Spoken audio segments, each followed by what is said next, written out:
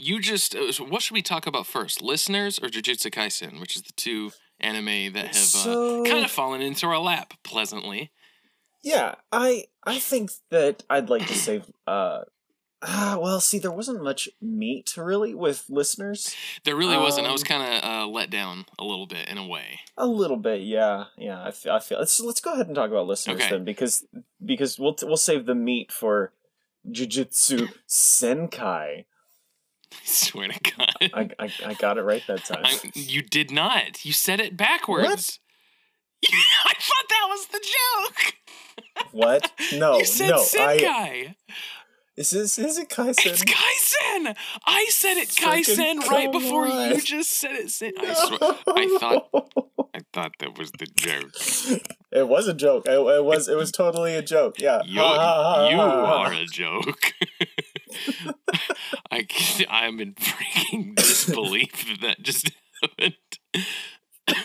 Okay. But yeah.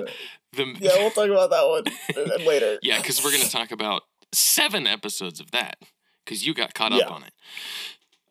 We're just going to be talking about the 5th episode of Listeners, and we were thinking that this was going to be probably a little bigger than it was, or feel a little more epic, just because it's, the Prince reference episode. But it was he's sort of like a narrator throughout it. It's very much still about Mew and Echo, which I did like their story there. Yes, I did. I take issue with the kind of off-screen setup that they explained after the fact. I'm like, just show that. But it was kind of funny, I guess. It's kind of a humorous setup, but yeah. And I mean, like, for us to say that we were like let down, that's not to speak to a lack of quality or anything like that. No, it was a good episode. It didn't meet our expectations. It was more laid back than I was expecting. I was expecting it to be like kind of, another big epic episode, kind of like 3 was. Did you find that the audio mixing during the fight was a little weird? I did. Okay. In fact, it seemed like the sound effects were down way too low. You couldn't really hear what the robots were doing. Yeah, you couldn't hear any punch. Yeah, that final punch at the end, I straight up didn't hear it. So it was kind of like, oh. And it didn't sync up with the music to kind of replace it. So yeah, that it's wasn't like you great. you can either just have background music, or you can have like music that hits for the sound effect. Yeah, like, and I think this would be the show to do that. I think it was an issue of mixing, though. Like, I think there probably was a sound effect there. You just can't hear it very clearly. Yeah. Which is a shame. That means in the 11th hour something went wrong. But I think I liked the information we got, and I liked the way it was presented. As you're kind of getting it from what would you call him?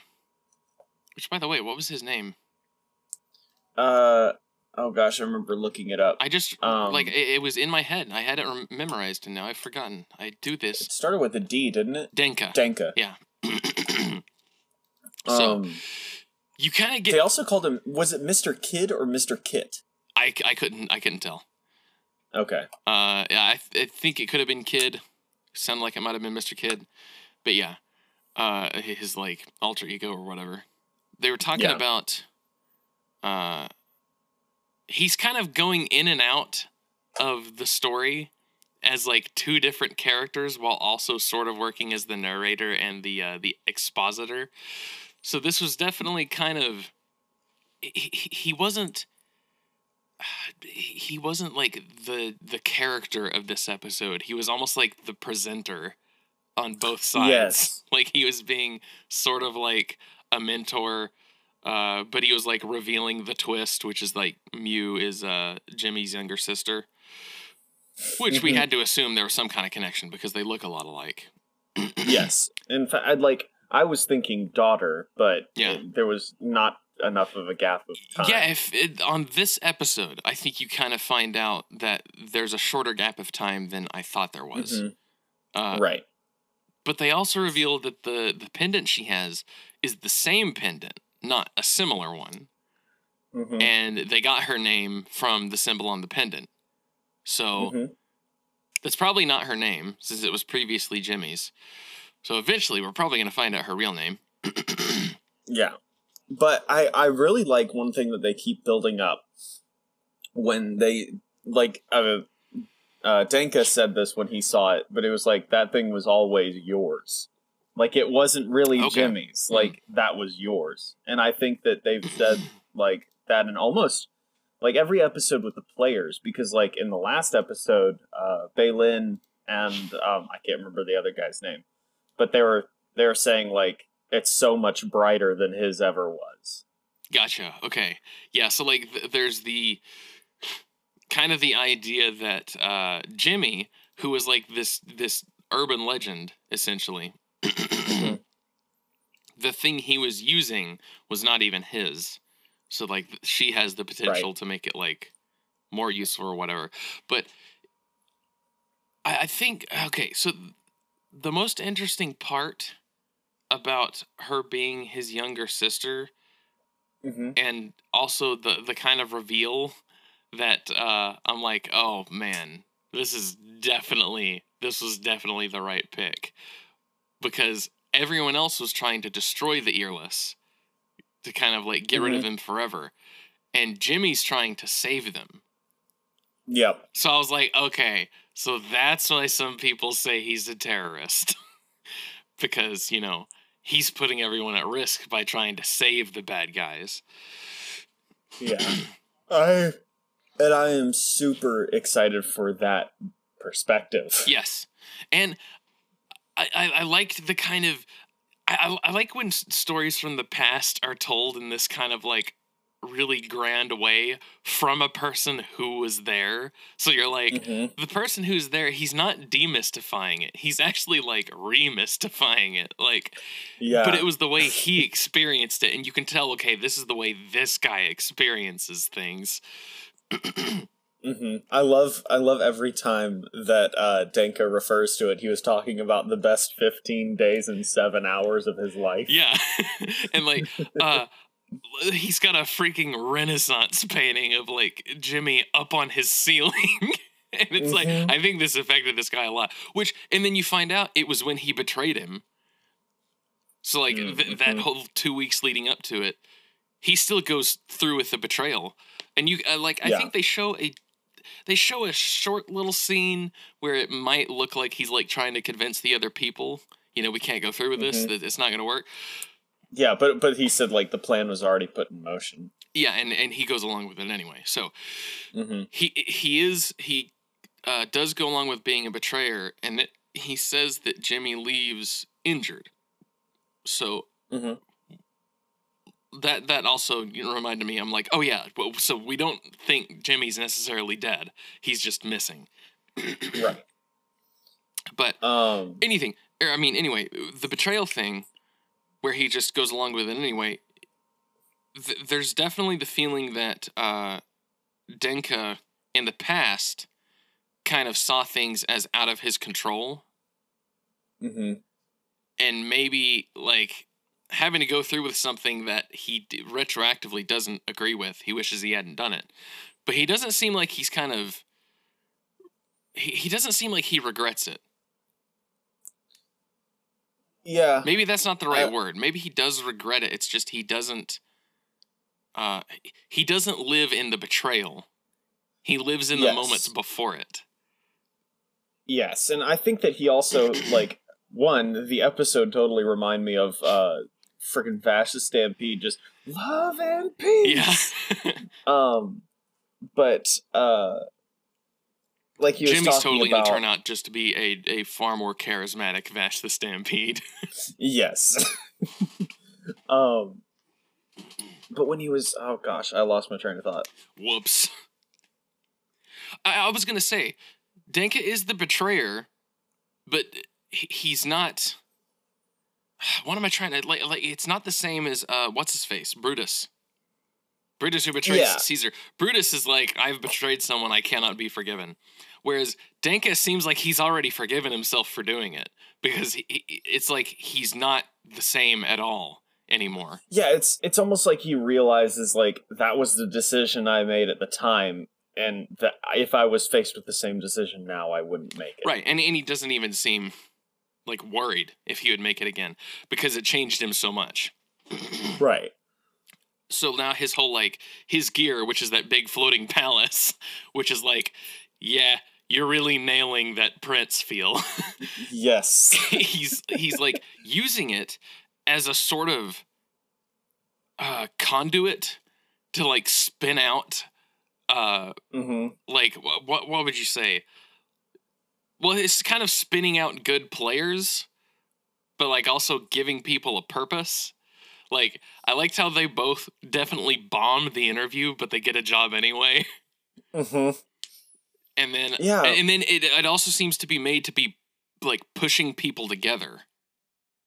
Yes, I would absolutely say that because like the way that I feel like we could break down the episode into a lot of stuff. Yeah, okay, but I think this ingredient is important because the whole thing to do with the betrayal was that he went along with separate from the Earless, where Jimmy was trying to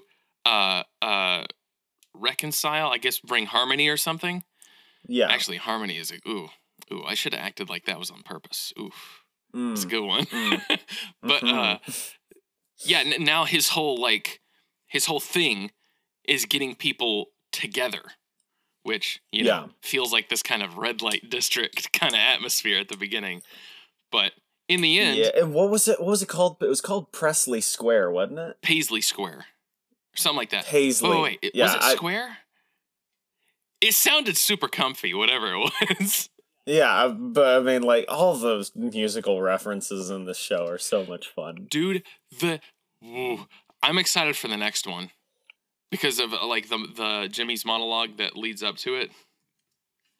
Yeah, I was trying to figure out, like, what the theme of the next episode was going to be. I to be honest, I can't really remember much of his, like, closing monologue. Or his preview monologue, well, then, I should say. I don't want to...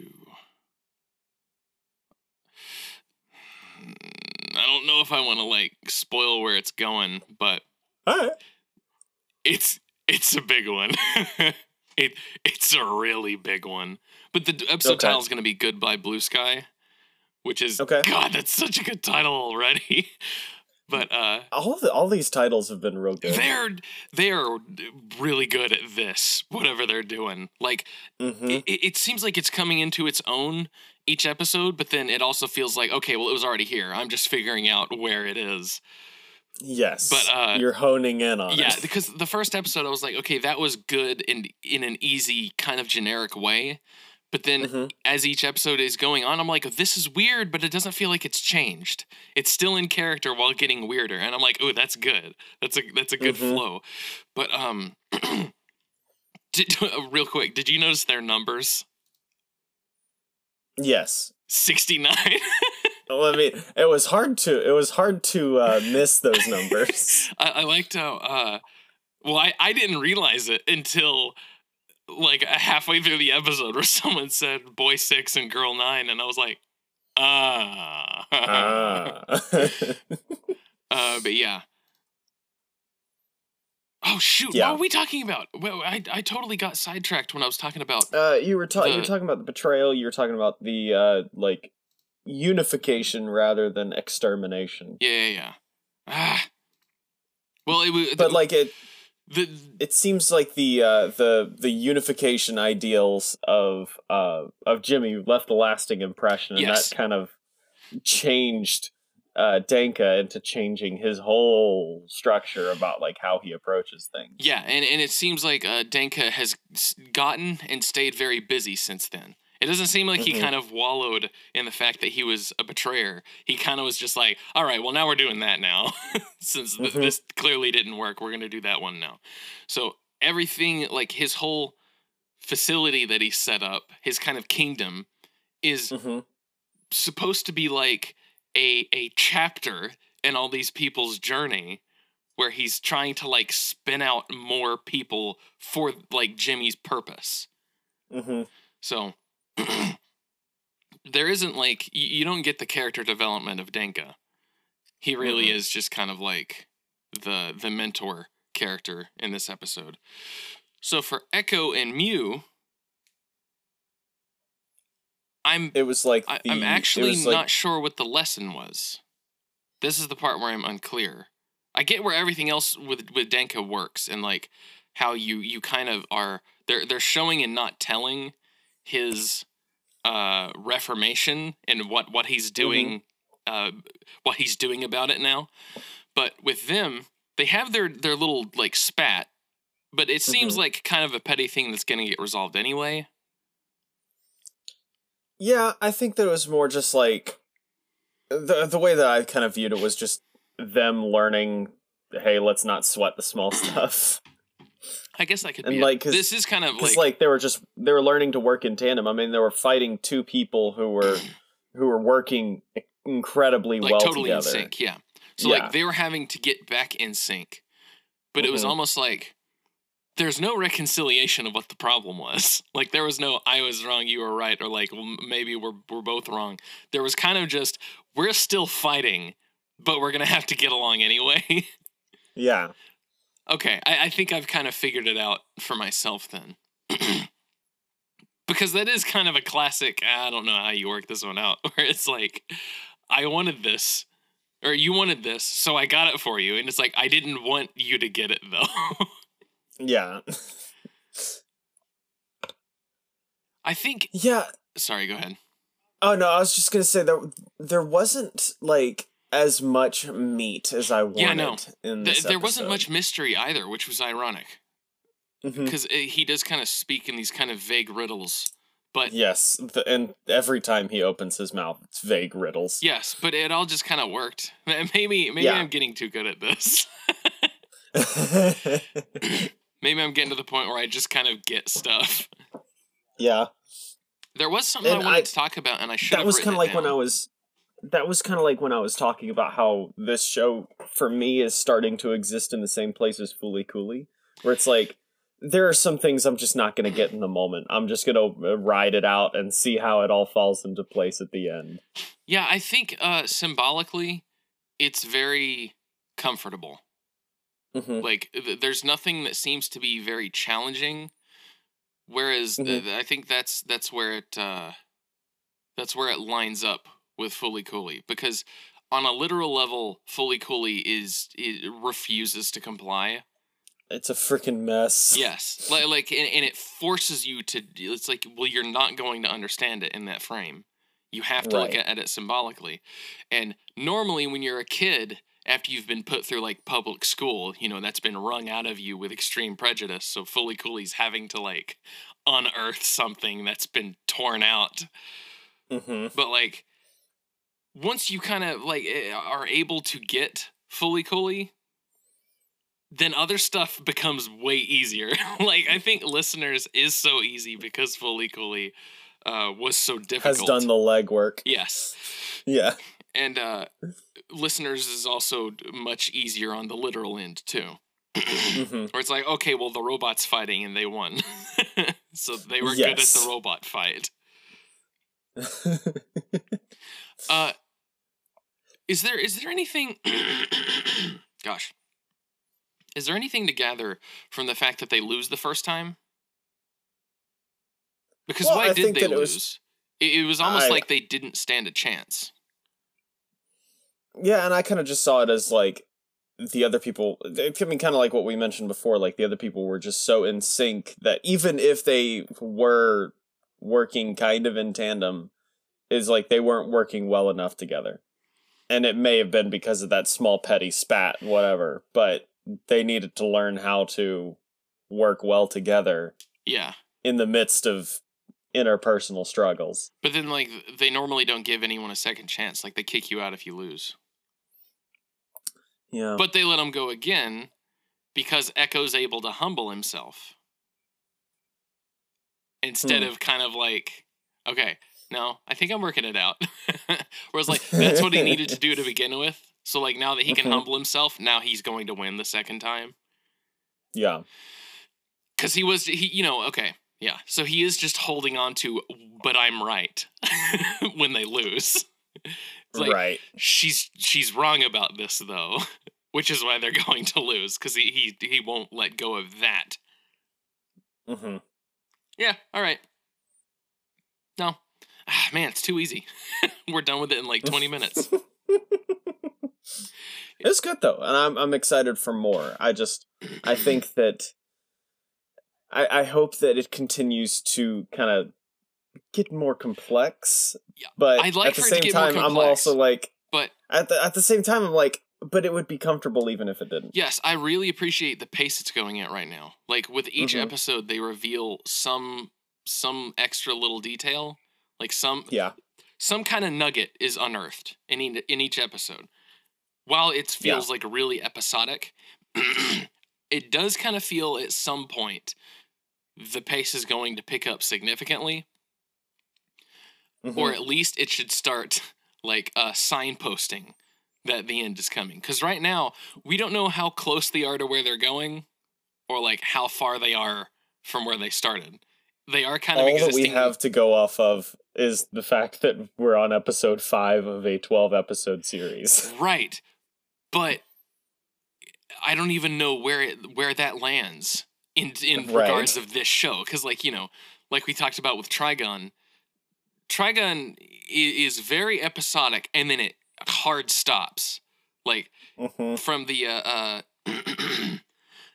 what was the name of the family? The Nebraska family? The Nebraska family, yeah. From that episode onward, it starts to really get going on being like one continuous narrative, and it drops the episodic thing.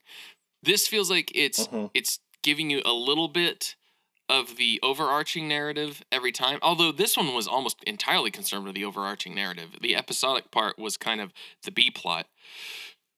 But yeah, like 2, 3, 4, and 5 have felt very episodic. And then when you look at how similar they are in formula to episode 1, that one also feels really episodic. Even though it does feel like this big premiere to set off like this grand adventure.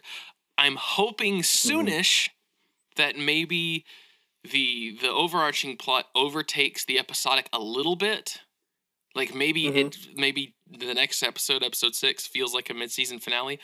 But the way Jimmy's monologue talks about the next episode, it feels like it's going to be like another unique location with unique characters that they're going to kind of participate in. Kind of like episode 4. Yeah. I don't know. Yeah. I feel like it's not an issue, though. It's just what I want to see. It's what I hope is going to happen. Yeah. But yeah, when we talked about last time, when we talked about there's a kind of reassurance in the show that it doesn't feel like it's going to betray the viewer. Yes. I feel more comfortable now that they have established that betrayal is a bad thing. Like in the show itself. Yeah, and that, you know, it's going to stay the course pretty much. And I like the kind of the not conflicted way that Denka frames. Well, they wouldn't have gone along with it if they knew, like, that they were going to betray them, which of course means it's doomed because there's a betrayal. Like the operation will not work. Right. Because it wasn't love and peace. Yeah, it was also, you know, a lie. It wasn't truthful. So it does seem like... I think that it also shows that he was remorseful about it, because, like... Right, yeah. Everybody that he tells that story to is like, so you lied to them? And he was like, unfortunately, yes. Yeah, he's like, yeah, that's the sad truth of the matter. Yeah. But he doesn't seem, like, bereaved about his role in this. It's like, yep, I did the bad thing, so now I do the good thing. Yep, it's like, I have made my peace with this, so I'm moving on. He seems like that. Like, it doesn't feel out of character. It's sort of just, it's smooth. It goes right along with, like, the personality.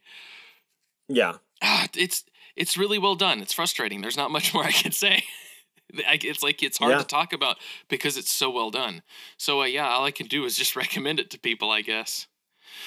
Yeah, it's a fun experience. Go get it. I was talking to one of my friends, well, coworkers. I was talking to one of my coworkers, and he was talking about how Jujutsu Kaisen was his favorite anime this season, and I recommended him watch it before I started watching Listeners.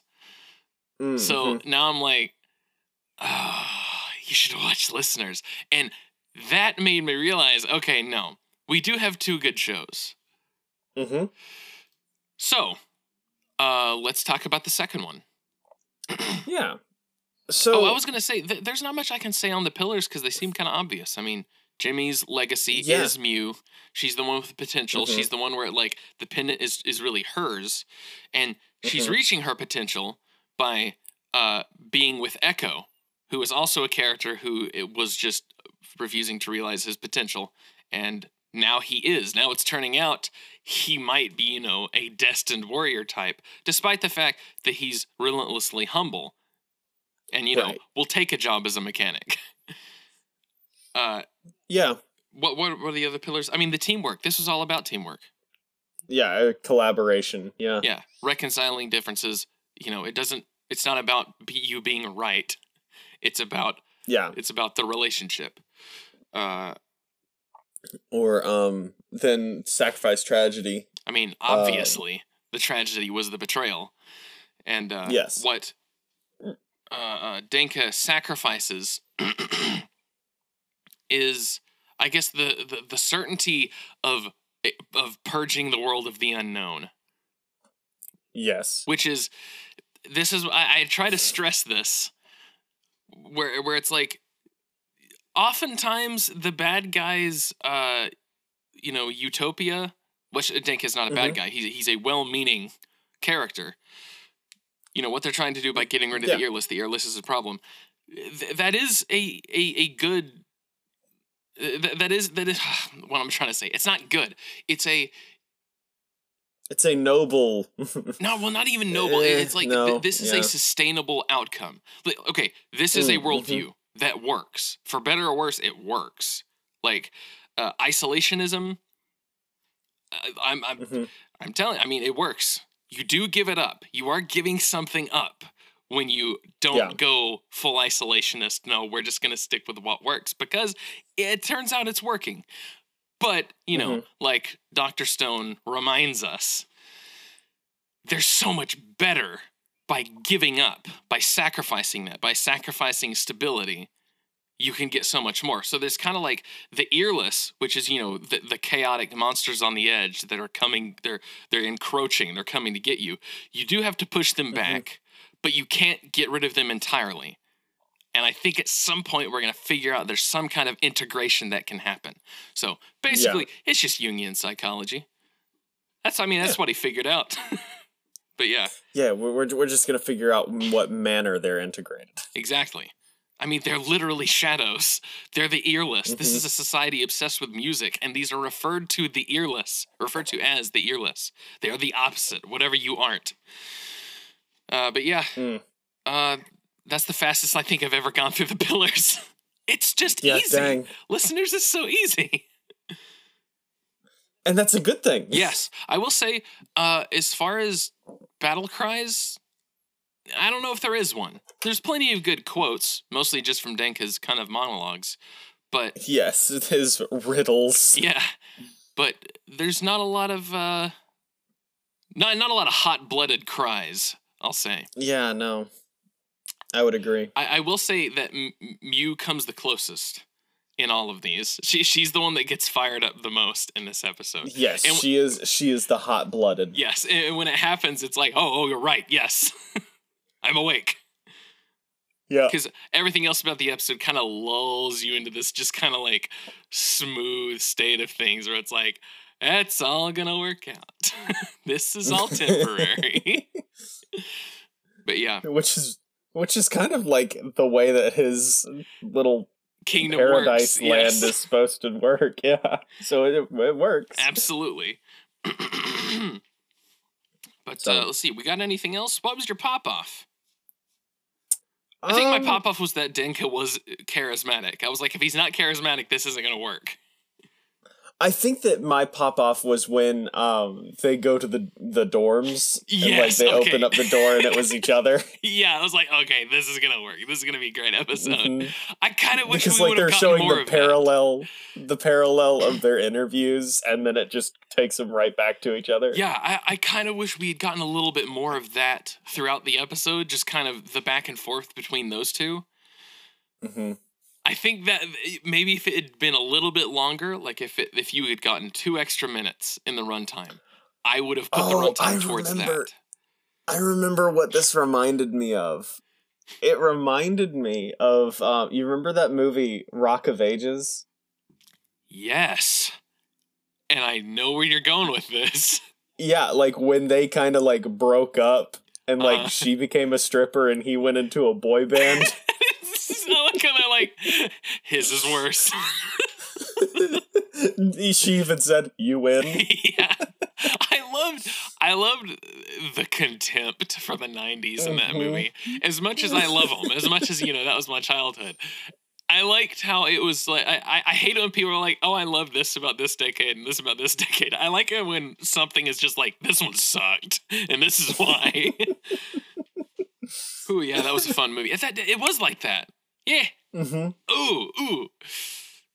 I love this show. I mean, like she was kind of just a sex worker at that point. Yeah, she was literally doing a what are those called?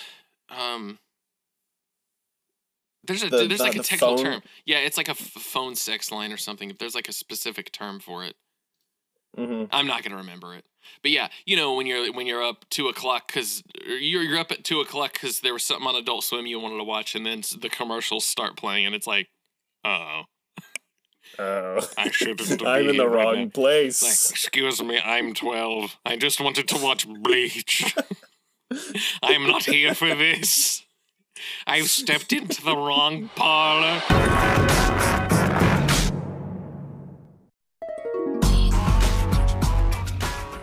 Kai-sen. So, Kai-sen. There you go. Kai-sen. You got Kai-sen. I think. Maybe someday. What's the?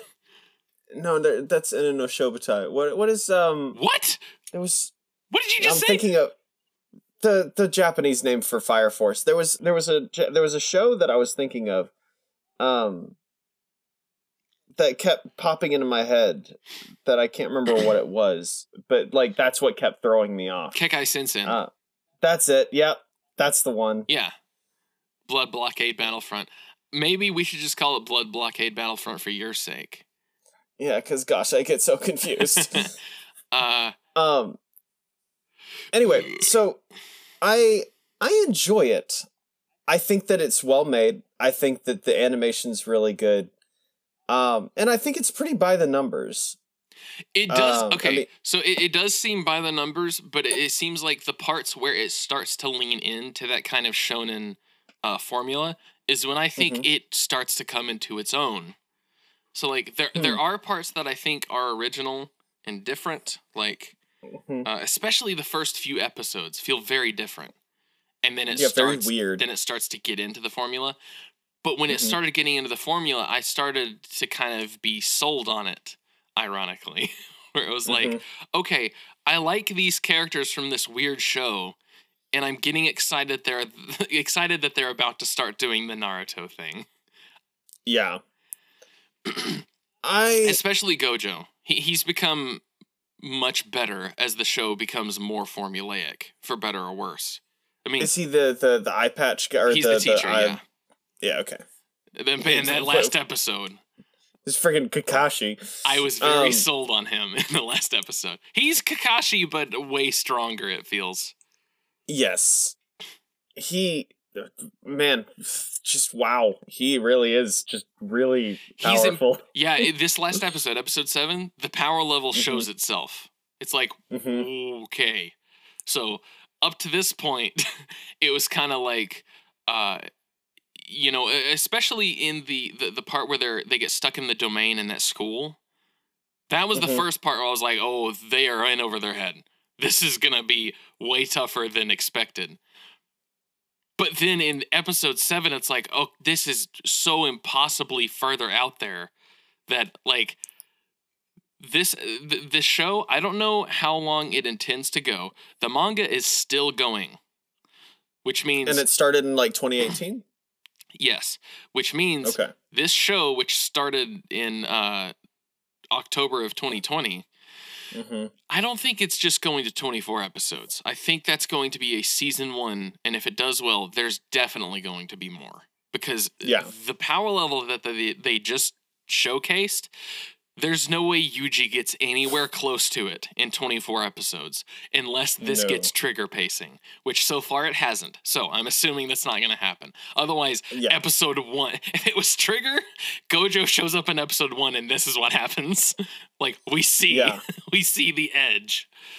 I think that, like, with this show, I don't know, it's like I keep forgetting that it's aimed at a more, I say, mature audience. That's a good point, But, like, I keep forgetting, and then that freaking diner scene where all the people are, like, combusting. That was the one I was talking about. Okay, yeah, that was really unsettling for me. Yes, yeah, no, that felt like, what would you say? That felt like a Scorsese moment, where I was like, I'm in the theater, I'm profoundly uncomfortable, but I understand what the point is. Yes, and it's like, and it's not even that, like, the show is doing anything out of character, because, like, the show was dark up to that point. But that part is extremely dark. Yes. Like, that's when I was like, oh yeah, this is TVMA. This big, strong TVMA. But it makes you forget because it's going into all of the tropes of something made for a younger audience. And I'm trying to think of a good example of that happening in something else. Not really Bleach, because Bleach was always supposed to be the kind of sort of more grown-up, edgier version of Dragon Ball or Naruto.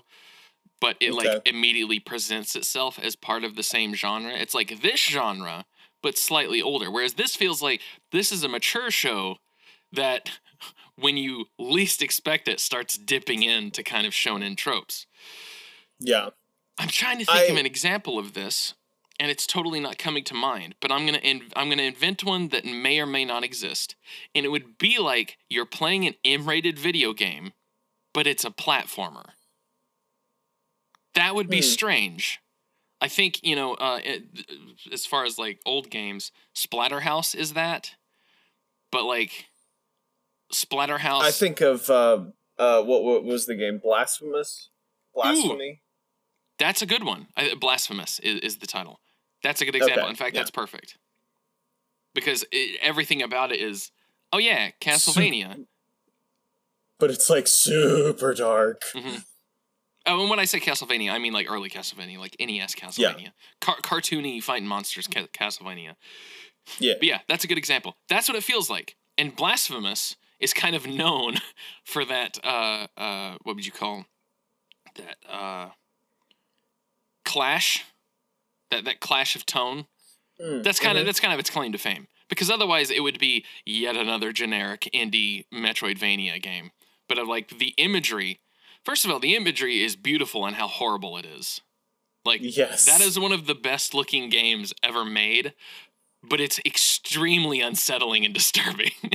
Like, yeah, I mean, like, what the main character has, like, a pillar for a face and he's wearing a crown of thorns. Yeah, it's like a super detailed Renaissance painting of the crucifixion. Like, that's what it feels like. It's like, oh, this is horrible. But it's beautiful. Jujutsu Kaisen has great animation, in my opinion. Like, it really does. Episode 7 in particular, that fight that he has with the volcano guy looks really good. And the hypest moment, you know, which was my pop-off and sort of my battle cry, was when Goju does a domain expansion, which at this point I just assumed was something only Curses did. Yeah. But man, it was unreal. And the quote he says, where he's like, isn't it interesting how when you're given everything in life, all you could do is peacefully die? And then he says, I'll relieve you of that now. And I'm like, oh my God. That's like one of the best one-liners of all time. Yeah. His domain gives him infinite, like he gives him infinity, and he's all you can do is peacefully die. But I'll handle that for you now, and just rips his head off. I was like, good lord, that was hype. There is significant power going on in this show, but the thing when those baby blues came out, I was like, I think the world's ending. The thing that kind of frustrates me, though, is the fact that, like, I don't know, because I've seen how powerful he is, and, like, because I've seen, or, like, when they were saying, like, at the very beginning when he was talking about, like, how, hey, would it be hard for you, or would you be able to beat the guy that's inside of me? I can't remember any of the names, whatever. Yeah, I know Itadori. I know that's the main character.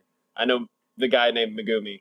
But anyway, but he was like, would you be able to beat him? And he would like, it would be really straining. And he was like, but would you win? I would win. And like, seeing how powerful he is, it kind of like removes any like... well, I think what's going to happen is they're establishing how powerful he is to kind of give you an idea of where Yuji could be. But he also says that, what's the name of the demon inside Yuji? I keep wanting to say Senku, but that's not correct. You know, Sakuna. Sakuna.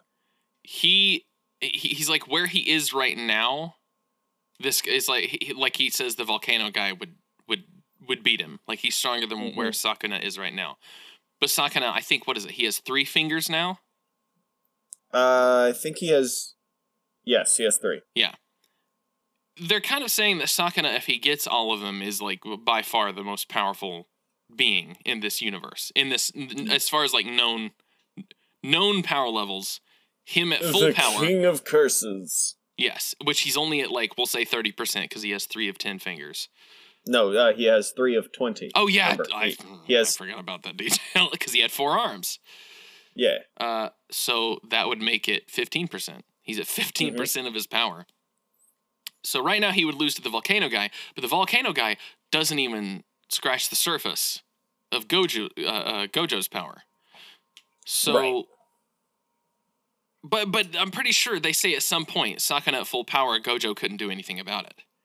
Like that's why they have to contain it, and that's why every time Yuji takes another of Sakuna's fingers, it's like we're playing with fire. Like this is, I like how making Gojo look this powerful, but having Sakuna at full power definitely be more powerful, where it's like, Gojo is clearly the thing keeping the demons at bay right now, which is why they say you have to make it to where he can't fight. Like that's step 1, and then you have to get Sakuna on your side.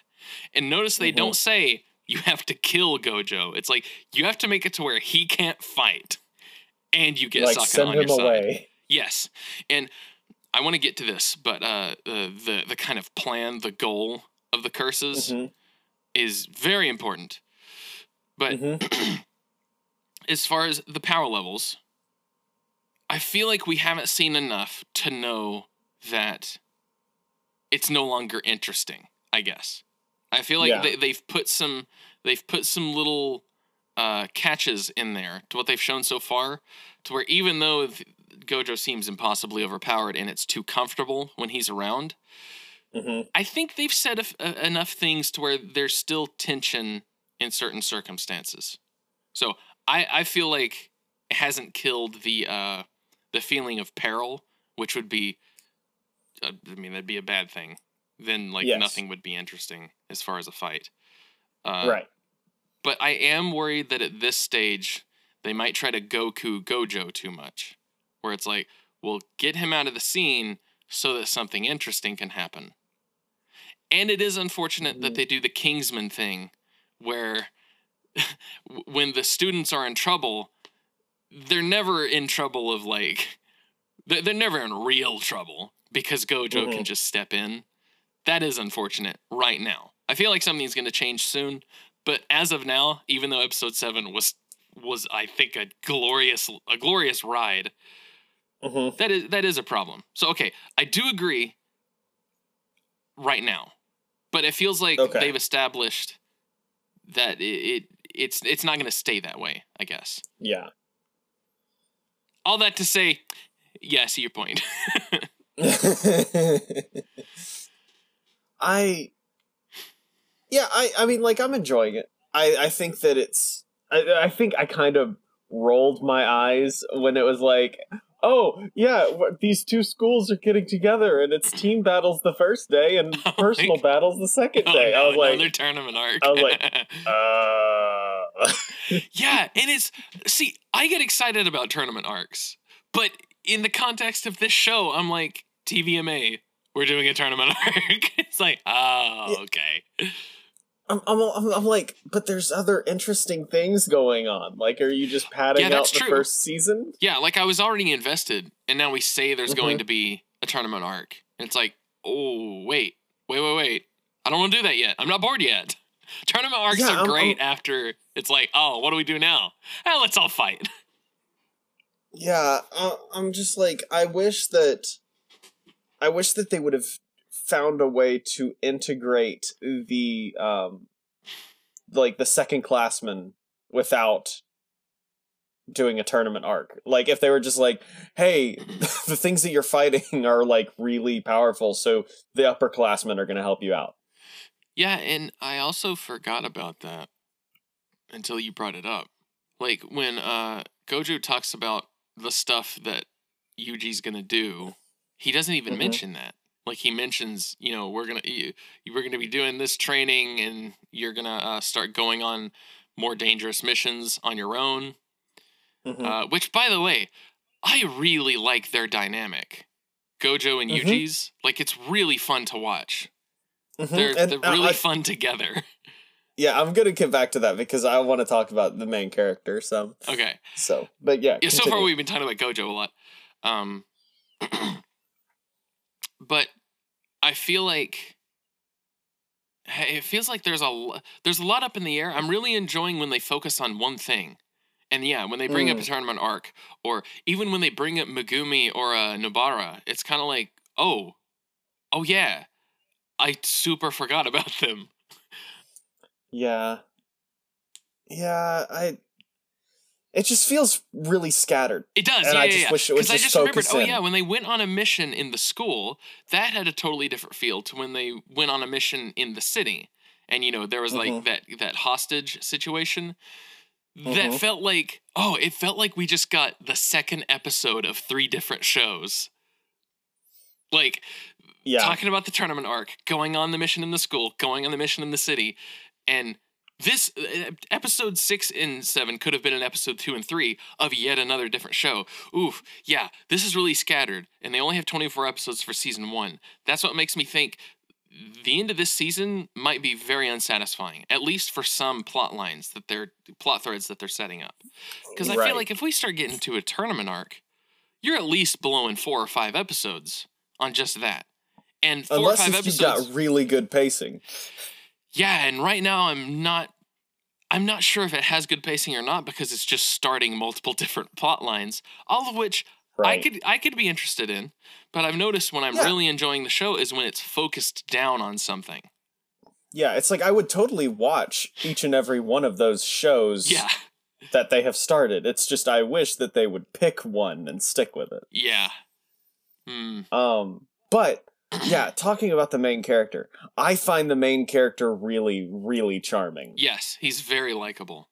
And I like how he was running from his physical capabilities by joining the occult club? Yeah. And then that just throws him right into like situations where he's constantly having to use his physicality.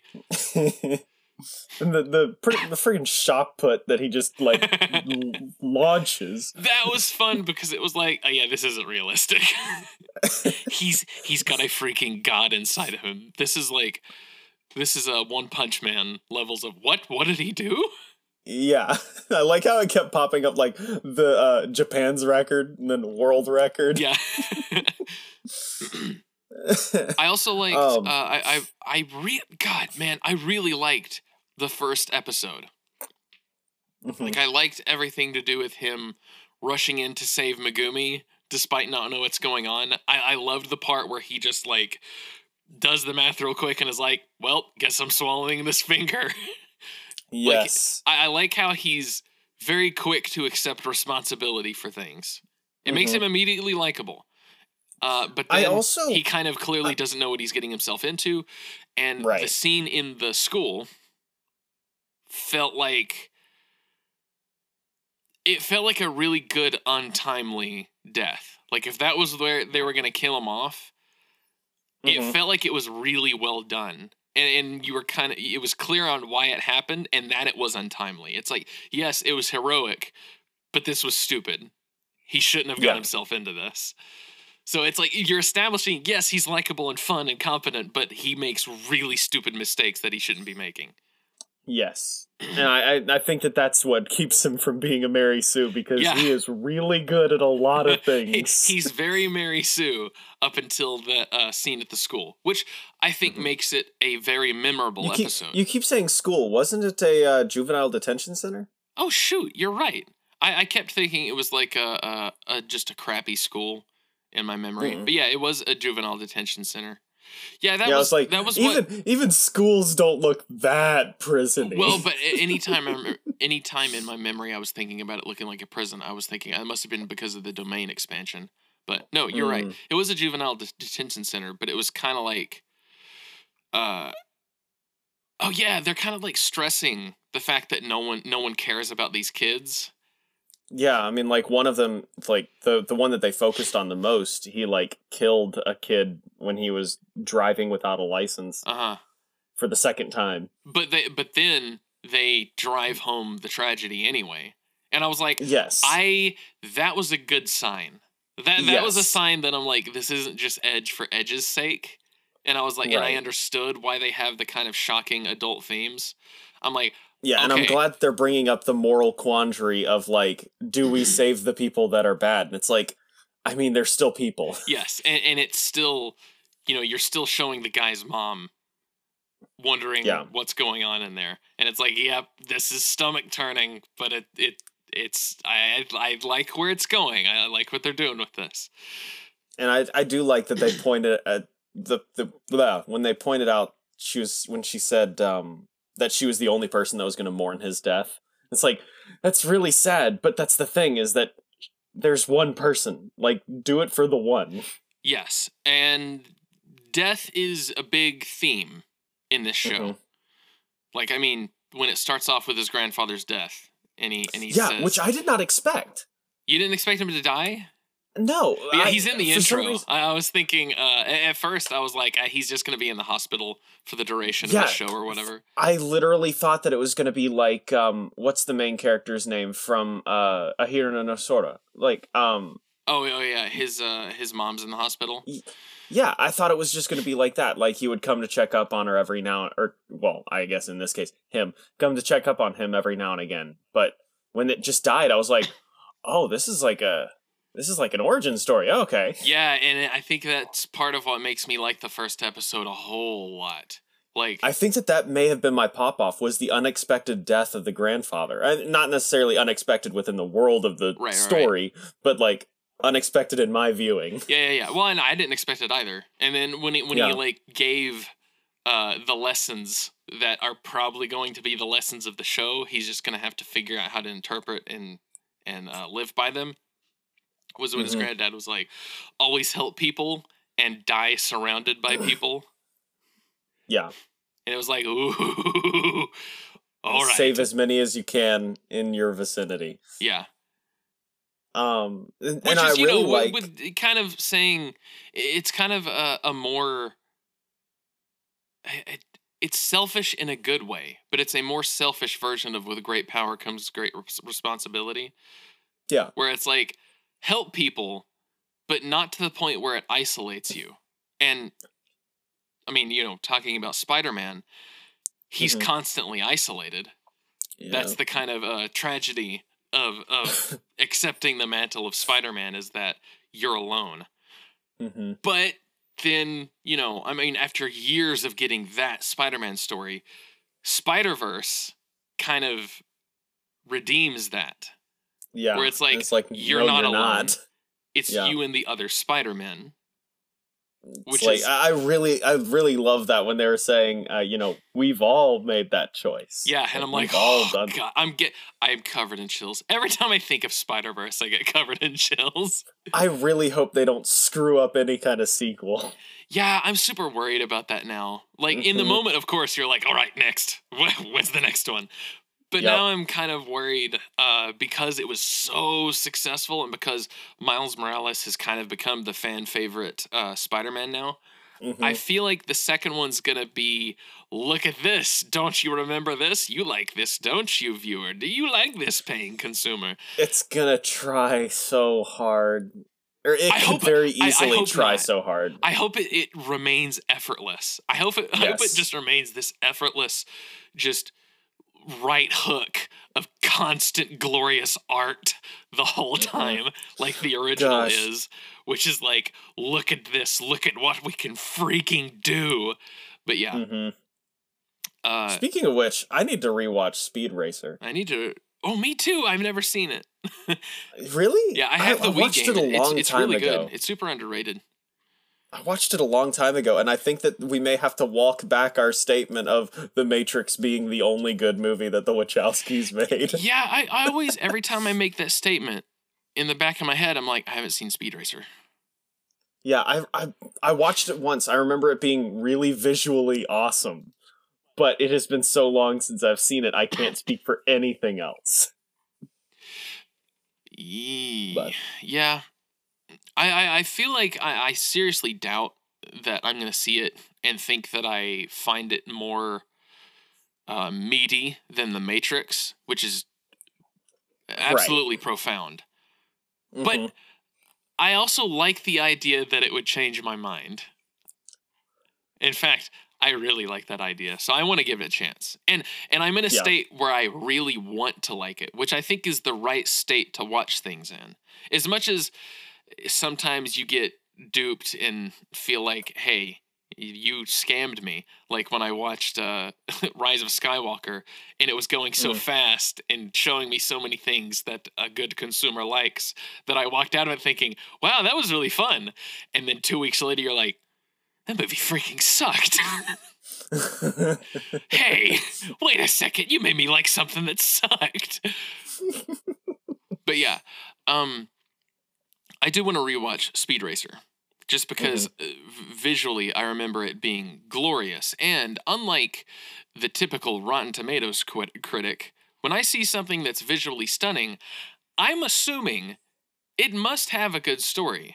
Because why make a bad story visually stunning? That's actually the exception to the rule.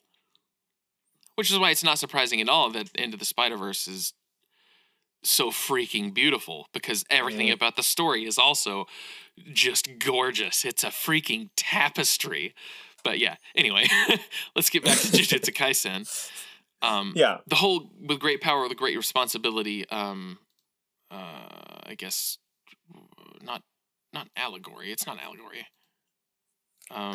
That's not the word I'm looking for. It's like a... Oh gosh, now I'm drawing a blank. Yeah, I'm sorry. I shouldn't have said it. I shouldn't have said allegory out loud because it's not correct, but it's in the ballpark. So your body's like, nah, you did it. Good job. No, we're done. Now I'm gonna go home. No, I'm gonna go home. Give up. Stop thinking about it. I'm gonna go home. I'm sick of this. I'm sick of freaking talking about anime early in the morning. What's wrong with you? But yeah, I can't think of the word, but that kind of central message. Parallel. Okay, yeah. That works better than allegory, at least. That parallel, where it's always help people and die surrounded by people. I like how the one that comes second is die surrounded by people. Because it's like, when you wake up in the morning, try to tell yourself, always help people. But before you go to bed, remember that you're trying to die surrounded by people. Yeah. So in the end, you don't want to be isolated. That's not a good life. That's if you are isolated, you're doing something wrong. Which I think people, especially young men, are too eager to accept, the life of the lone hero. It's like that's too exciting because it's freaking easy. Like that's easier than trying to also not be isolated. Yeah. Like, I think maybe not. Maybe this isn't the average person. Maybe this just tends to be the kind of people I end up kind of being acquainted with and like talking with. But I feel like the people I know are far more likely to be like, yeah, I could be homeless if I was doing the right thing. And it's like, but if you're homeless, that means you've alienated everyone who cared about you. Like, yeah, I mean, there's the assumption, I don't need material possessions. I could be homeless. And it's like, if you're homeless, that means you've lost contact. You've in a big way, you've lost contact with the important people in your life who should otherwise be giving you a place to stay. Yeah. And it's kind of, it's irresponsible to your relationships to be homeless. Like, for you to be in a place where they don't assume that person is well off, they're safe, they're taking care of themselves. You being homeless is an insult to your mother, I guess, is a way of framing it. That means you've become decoupled from the kind of from Mary in a way. You're disintegrated, I guess, when you're homeless. And I mean, disintegrated. Yes, well, that's why that word is that word. But you've become split up. You're incomplete. Your pieces are all over the freaking floor now. It's like, well, if you're starting off from alienation, like especially people who have like a disability of some kind, and which is really tragic, but the kind of situation where people don't want to be bothered with you, and this happens in some people's families, which is horrible, but all they can do is like they'll have a dog that they can take care of as best they can while being homeless. Yeah. If that's your starting point, then there's no shame in it, I would say, to try and like pick yourself up, to try and get a job, and then eventually get you a place to stay. But when people are talking about it like, oh yeah, I'd give up all my worldly possessions, which is how they like to frame it. It's like, that's not all that you're doing, though. You're kind of... Once they start saying like worldly possessions, they're trying to frame it in a much better light than the irresponsibility that might be coming with it. Like when I think about, like, if I was to think about, oh yeah, I could give up everything and become homeless. It's like, no, I couldn't. I have a wife and a child and 2 children. Yes. So so you definitely can. Now, I don't hear this from people with families, which I think is telling. But because it's like it's a short-sightedness. Yes, it's a sense that we kind of get from modern pop culture, where I don't want to be tied down per se, but people often forget the end of that story. He's usually tied down. He usually finds either a village that he wants to protect, or a woman that he wants to protect. Yeah, or he dies. And normally, if it's a good ending, he died protecting them. Or it's Taxi Driver.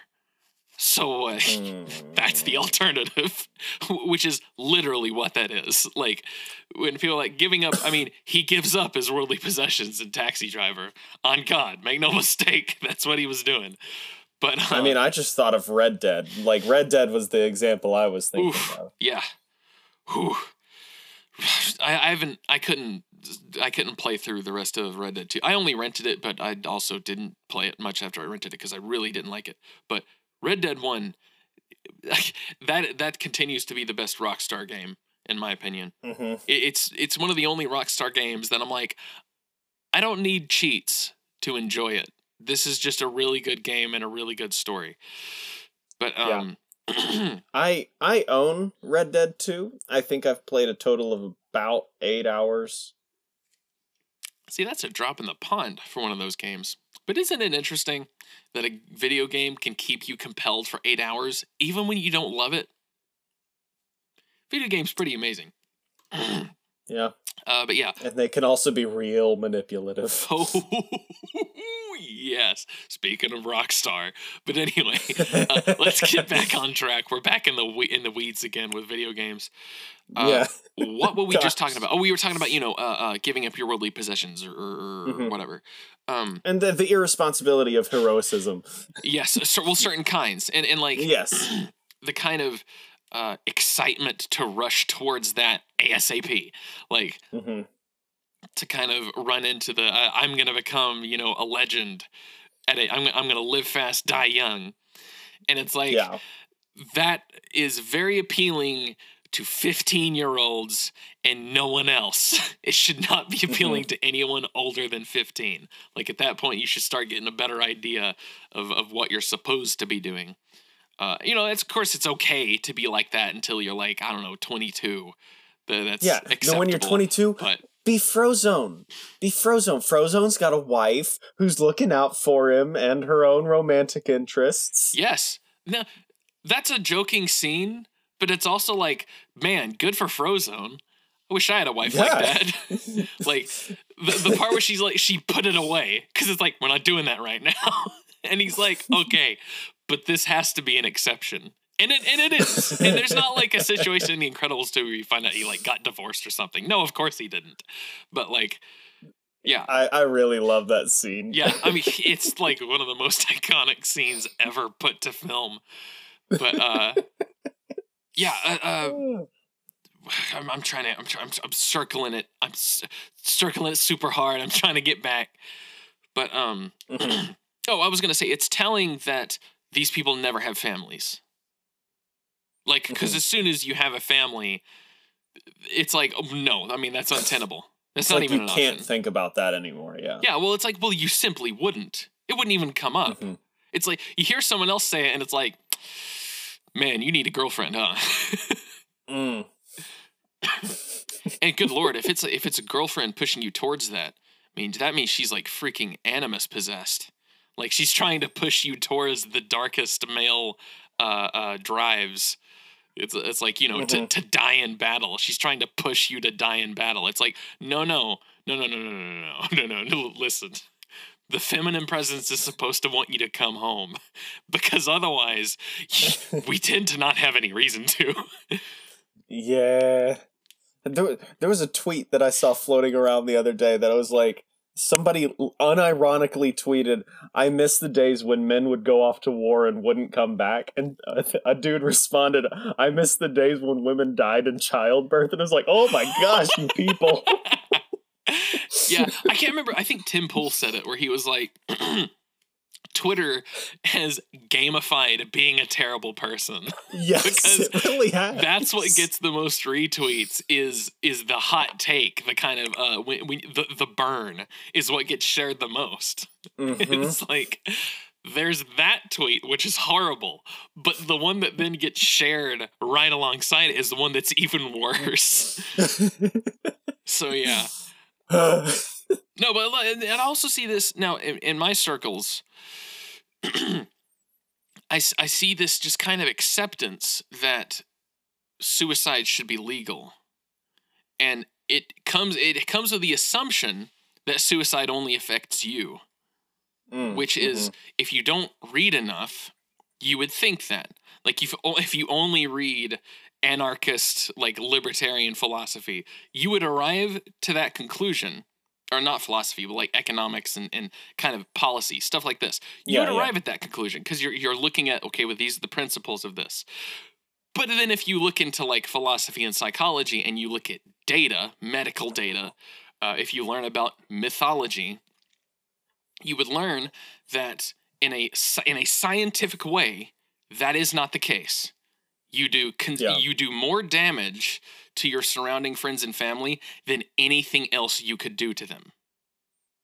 Like, it does, and it's irreparable. You curse them forever. Like, a family that has suicide in it, that hangs over them like a curse forever. Like, it's never forgotten. So when I read that, I'm like, you don't read enough. You aren't going outside your bubble. because I think that if that's one of those things where I'm like, I mean, I'm kind of a anti-government guy, but if I were dictator, that's the first thing that I'm gonna make illegal is suicide, because it does the most damage of any act a human can commit. Because even murder is someone being wronged. Yes, like murder, it's like there's a perpetrator. Yes, and I would say that is a sort of curse, and then the curse has to be okay, I will say both have to be reconciled with forgiveness. But it is harder to forgive a suicide. And it's harder to recognize the need for forgiveness with a suicide. Right. That's why it's harder, because we got books upon books upon books upon like lectures and videos about how we have a legal system which has to function as a legal system, and I mean that's how it has to function. Is if someone goes around murdering people, there has to be consequences from a legal system. But the person who was wronged, you're not supposed to go death wish. You're not supposed to go hunting them down and murdering them. If you have the legal system, let it do its thing. If it's a society with the death penalty or not, if it's this act gets this many years, just let it run its course. But on the person who was wronged, being the family and friends of the person who was murdered, they have to, and I'm not saying this is easy, but Lord, I've never had to go through this, so I can't even say how difficult it is. It's probably impossibly difficult. I can't even imagine it. But at some point, you have to be able to move on. And if you let it fester, it's going to make your life worse. So they get to do more damage than just the murder. Robbing, Right. And even if justice is served and they get life in prison or they're put to death, you still have to do that work. Like, it doesn't fix anything that you've done. It's better when a legal system can be the scapegoat of your vengeance, and it's not you taking vengeance, and it's just the system doing the vengeance, or doing not the system taking vengeance, the system being the system. Because it's like, well, this is what we do when this happens. It happened. All right. Well, then we're doing this. Right. It's like a pre-recorded justice. Yeah, exactly. Well, and that's the use of courts, is where it's like you're taking the responsibility of revenge off of the person, which is important. I would say that's the point of having a court, is so you take the responsibility of vengeance off of the individual who was wronged. But God, man, oh no, I knocked my microphone and it threw me off. Shoot, where's I freaking going with this? Because I think you're getting what I'm saying. Yeah. Help me back. What was I saying? So you're pretty much saying that, like, yeah. So vengeance, even though the court goes through its process, you still have to go through the process of forgiving. Right. There's a personal growth that you have to continue down. Yeah, it's like you're not free yet. And even if justice is served and you don't forgive them, you continue to resent them, they're still doing damage long after. And I'm not saying this as someone who knows better, because there's probably still plenty of grudges I'm still holding.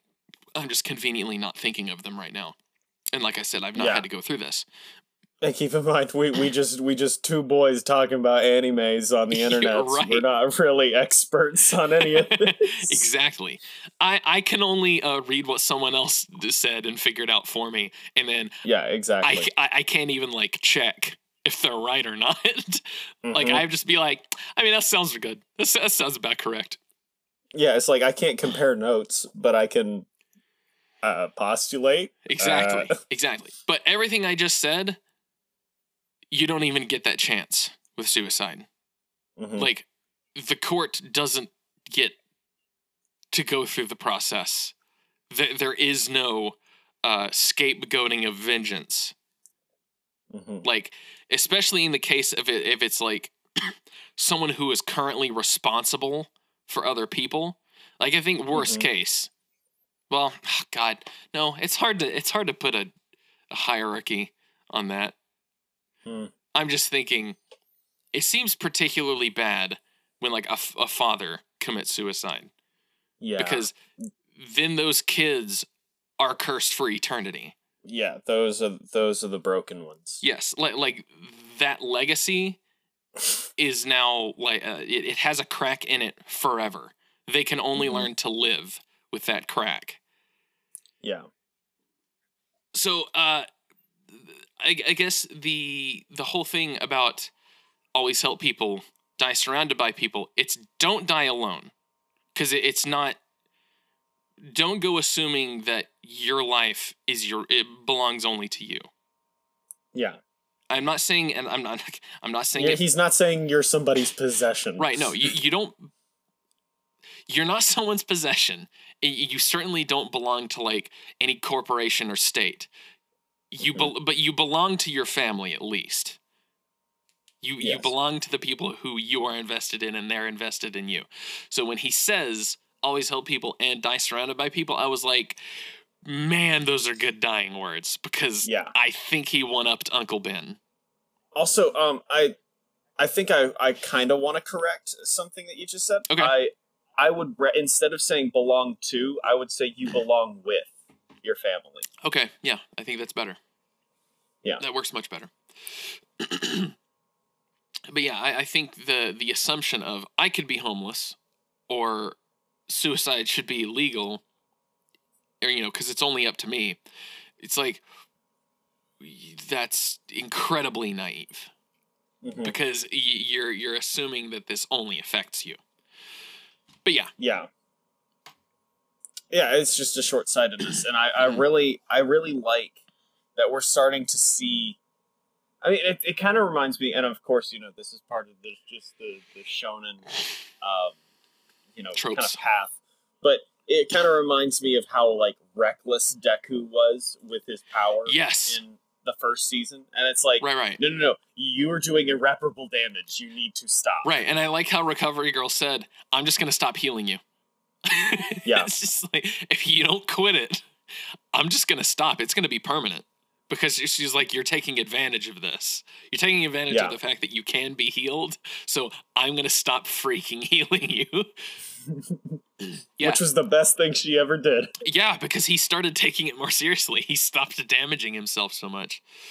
And yeah, I mean, that is something a 15, 16-year-old would do.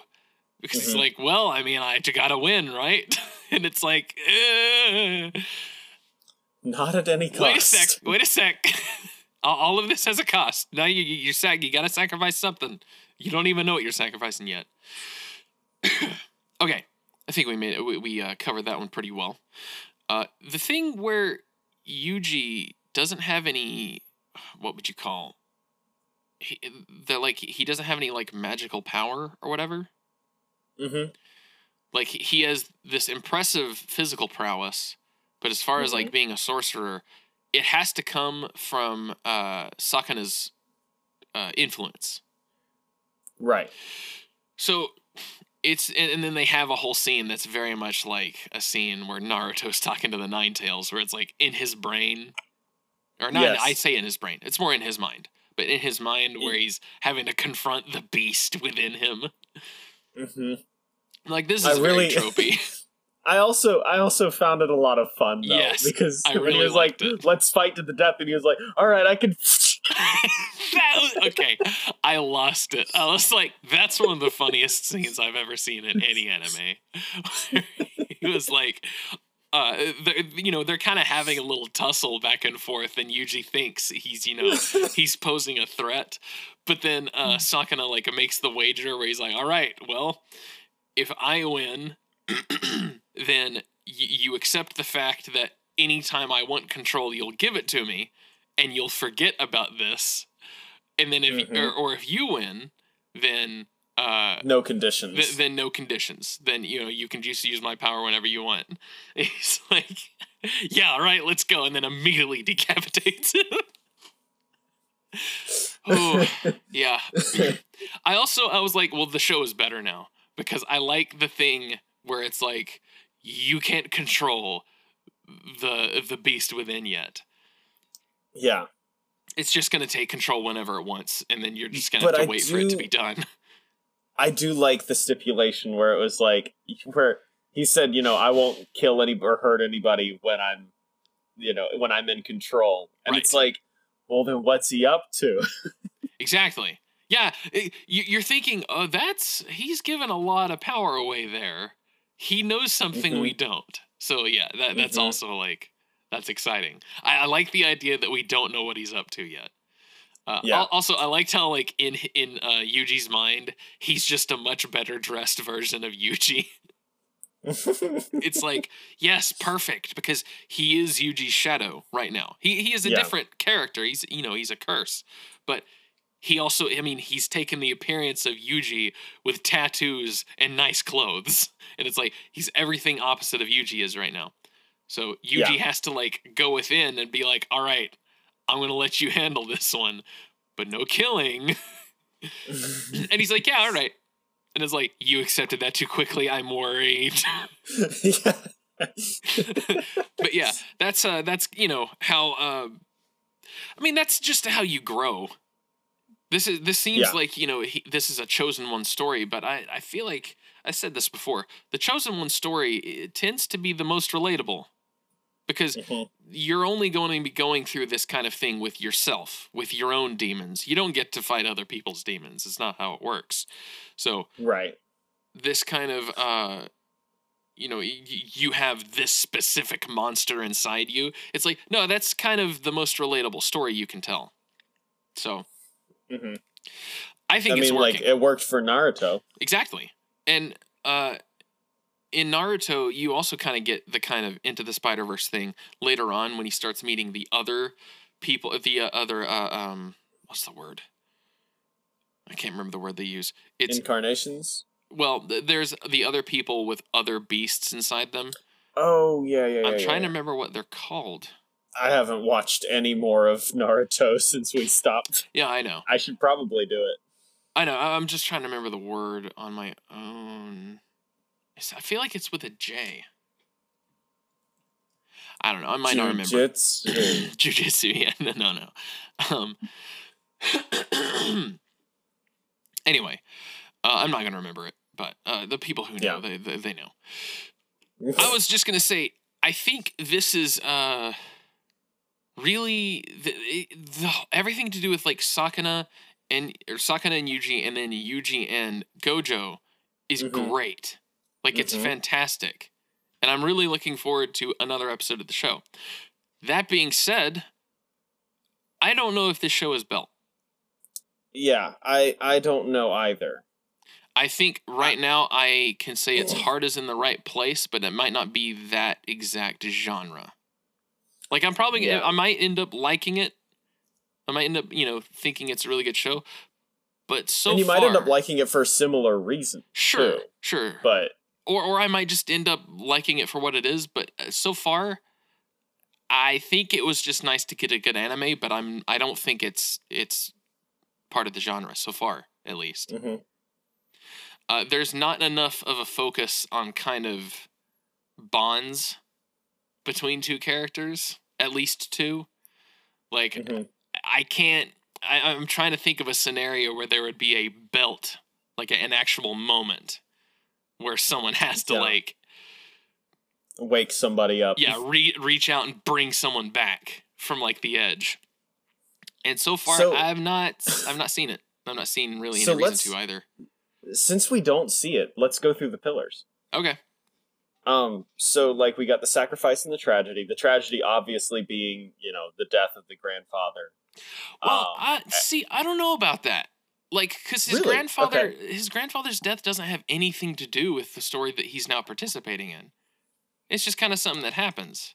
But and his grandfather died old after, like, living a life, and his grandfather seemed happy that he had left Yuji behind, even though he said. I would also say that, like, his grandfather was the only person that he, like, really had, and if it wasn't for his grandfather's words of, like, "Don't die alone," you know, that whole spiel, he wouldn't have hopped the fence and gone into the school and like started this whole thing.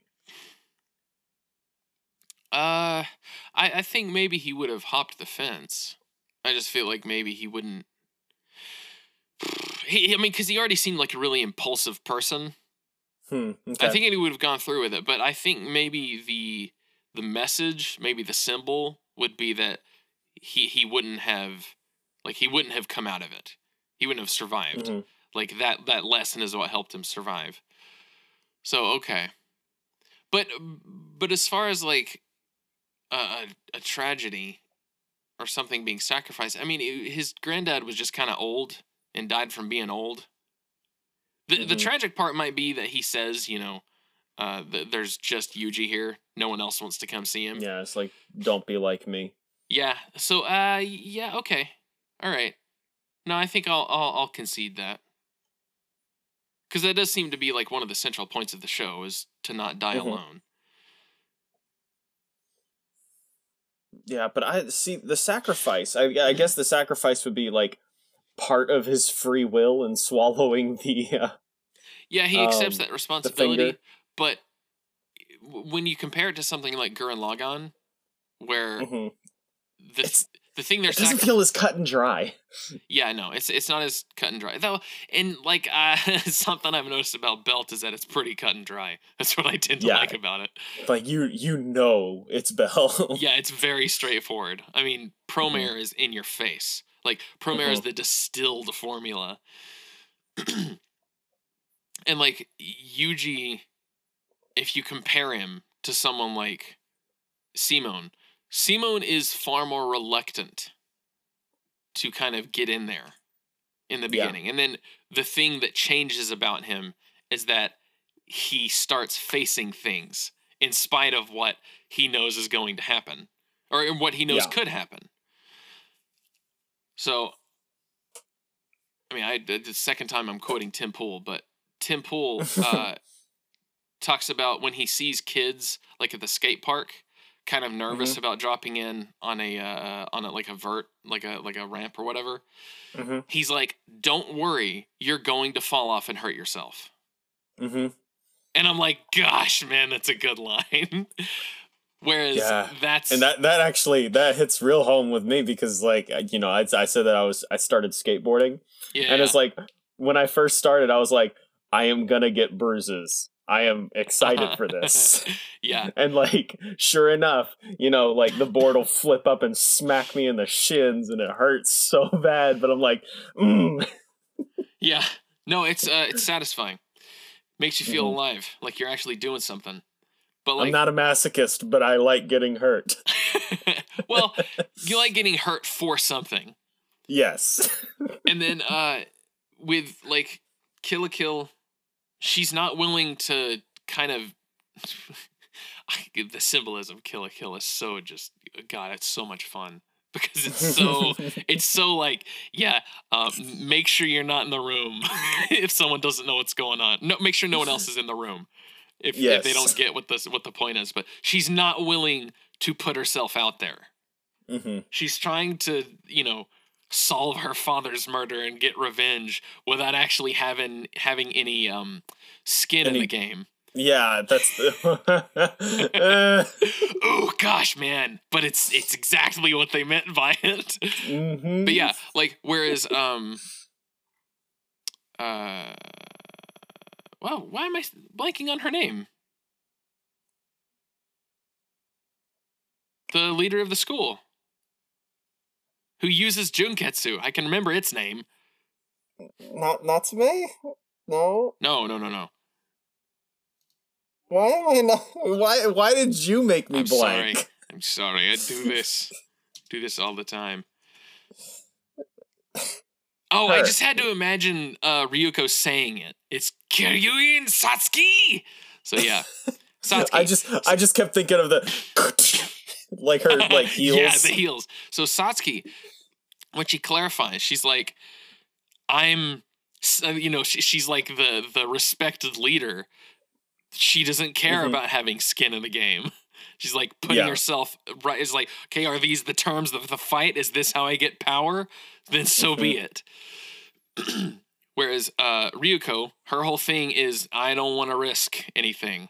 I don't want to. I don't want to make me get hurt. Right. And then Simone is kind of a coward at the beginning of Gurren Lagann.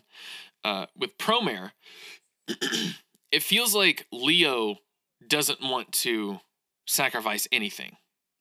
Mm-hmm. Leo is the one who's trying to save all of his people, and he's not going to even suffer letting anyone else get involved, like anyone who isn't a Burnish. And then, of course, Gallo is kind of just got his head in the clouds about the whole thing.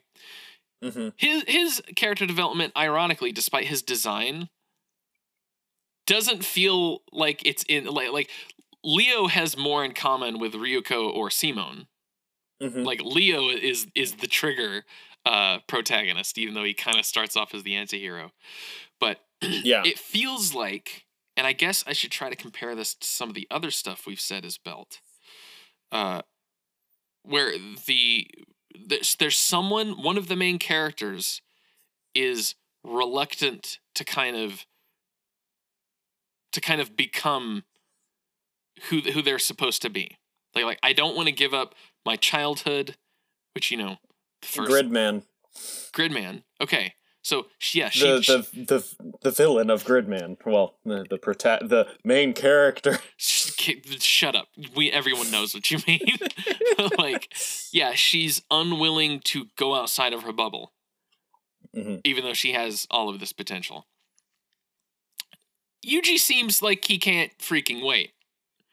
So maybe it's a situation where if Megumi becomes a more prominent character, that's going to be kind of the bromance and kind of the balance there, where Megumi is going to be the one who is afraid to push himself, and Yuji is the one that kind of pulls him along.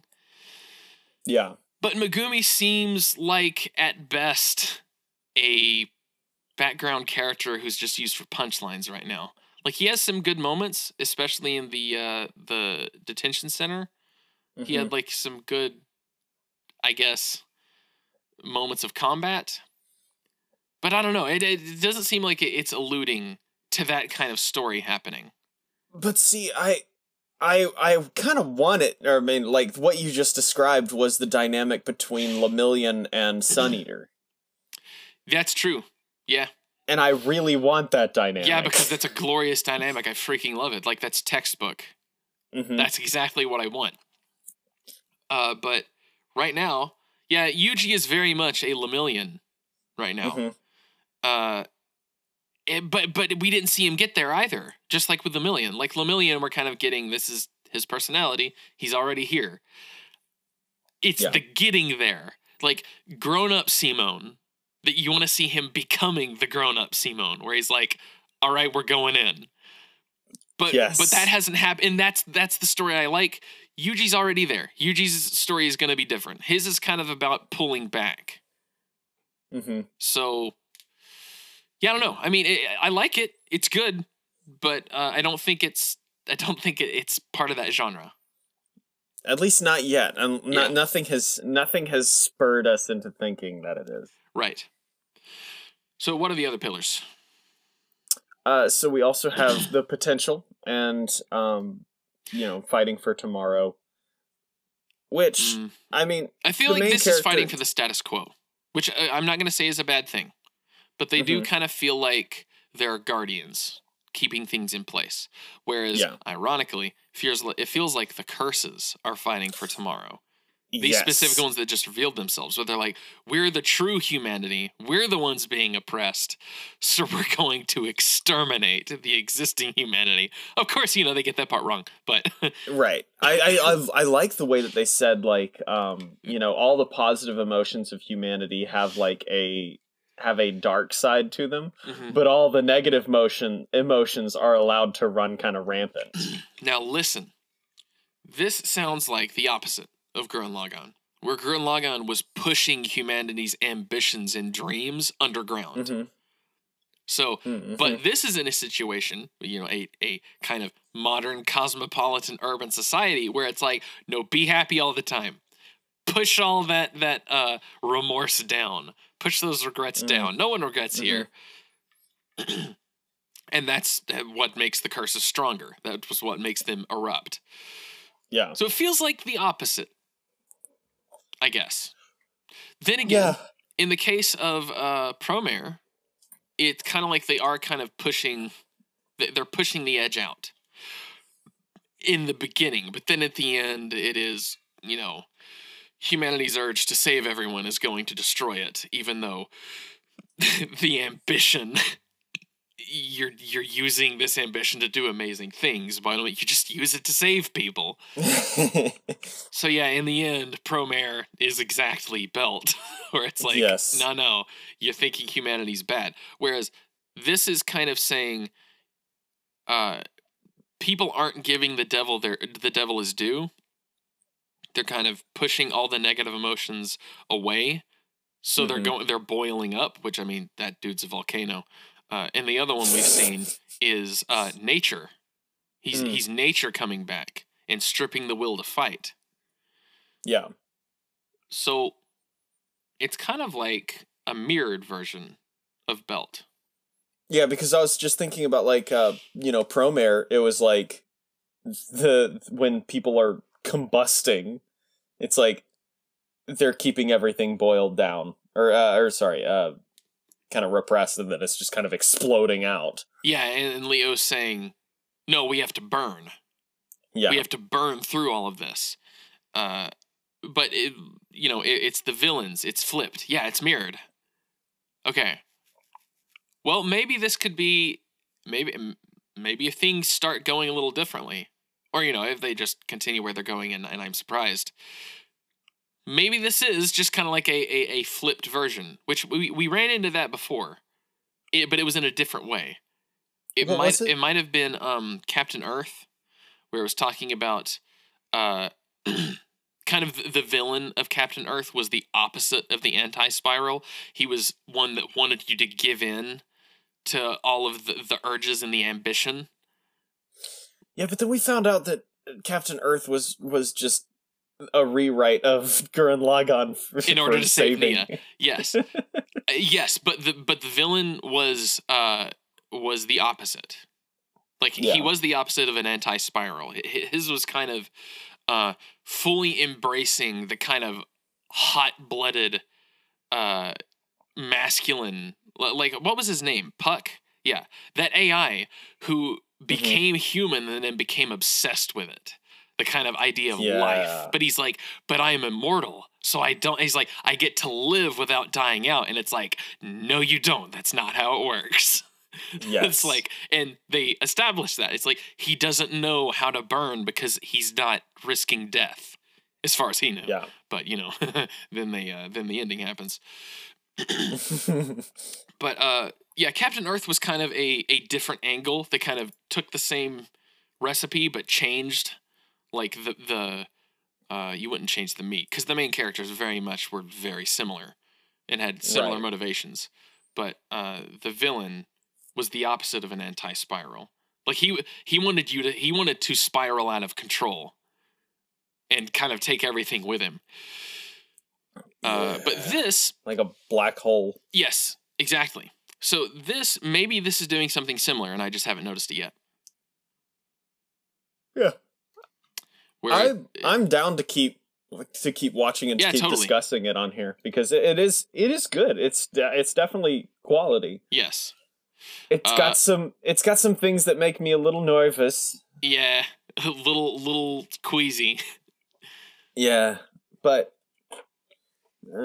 I just hope it doesn't go full edgelord. Yeah, me too. God, that'll suck. So we also have let's see, we've done tragedy, sacrifice, potential, legacy. Well, as far as potential with Yuji, his potential seems to have been he was running from doing something that would, like, show off his physicality. He kind of wanted to be a little mediocre just to kind of coast through life. But now what's being asked of him doesn't have to do with his physicality so much. He's kind of having to take on more of Sakuna in order to be powerful enough to go down this other path, which I think is kind of confusing.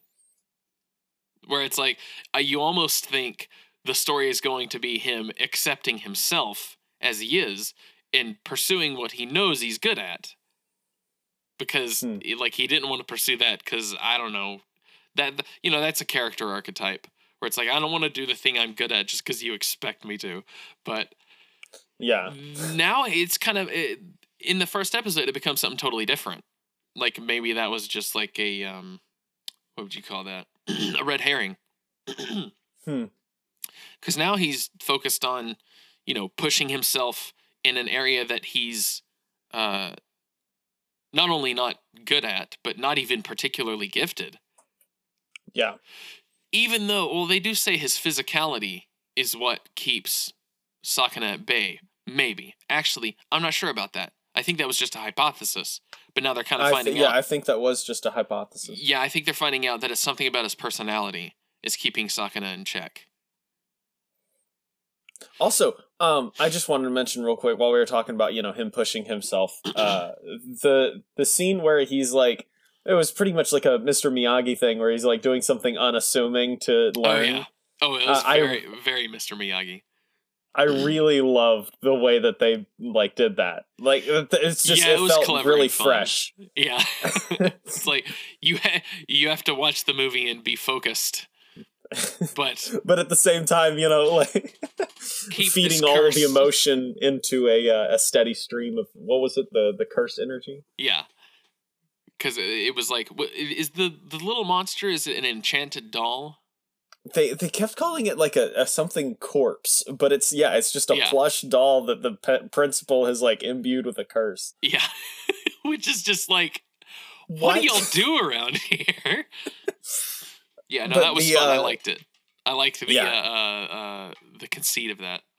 And the knockoff Lord of the Rings that they were watching seemed a little gayer than I remember the original. Like, ooh, Sam and Frodo, they're very fond of each other in that one. What was the last pillar? The last one being collaboration. Or legacy and collaboration. I think we already talked about legacy. We talked about... Wait, did we? I think we did. Maybe. I think it was wrapped up in the conversation about the grandfather. And like, yeah. So we've kind of already hit legacy. Yeah. I'm not sure if there's much about collaboration versus... or cooperation versus coercion. In fact, I haven't really seen it. Yeah, the only message time that I doesn't can seem really like it's going to be humanity must be able to work together in order to keep the curses from overtaking them. I don't know. I've not seen a shred of that. Yeah, the only time that I can really say that we've seen cooperation is when they were doing the training drill in the in that building. But even then, it was really just Yuji kind of steamrolling. Right. And kind of introducing Yuji to this new character who has since taken a complete backseat. Oh, it's so scattered. Yes. Yeah, but I do think that this upcoming tournament arc, when they're doing the 3-man team, I think that's going to be like when we see a cooperation take a front seat.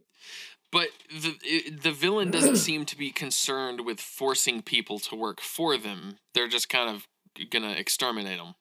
In fact, the villains are cooperating with each other. Yes. So it is just it's like a dark mirror. Yeah. It's all messy. It's messy on the pillars. The future is unclear. Please shake again. We cooking without flour right now. Please shake it. I just got what you said. I think I mean, I want to continue watching it, and we'll talk about it next week. Yeah, but I'm going to say, so far, doesn't seem like it's part of that same genre. But, I mean, it could still be good. And, I mean, I reserve the right to decide that we can talk about those, because there's nothing frickin' else to watch. Yeah, and do we want to, do we want to say, like, hey, if we don't see, like, something promising within, like, a certain amount of episodes, then we'll just say, like, hey, it's probably a good show, but it's not built?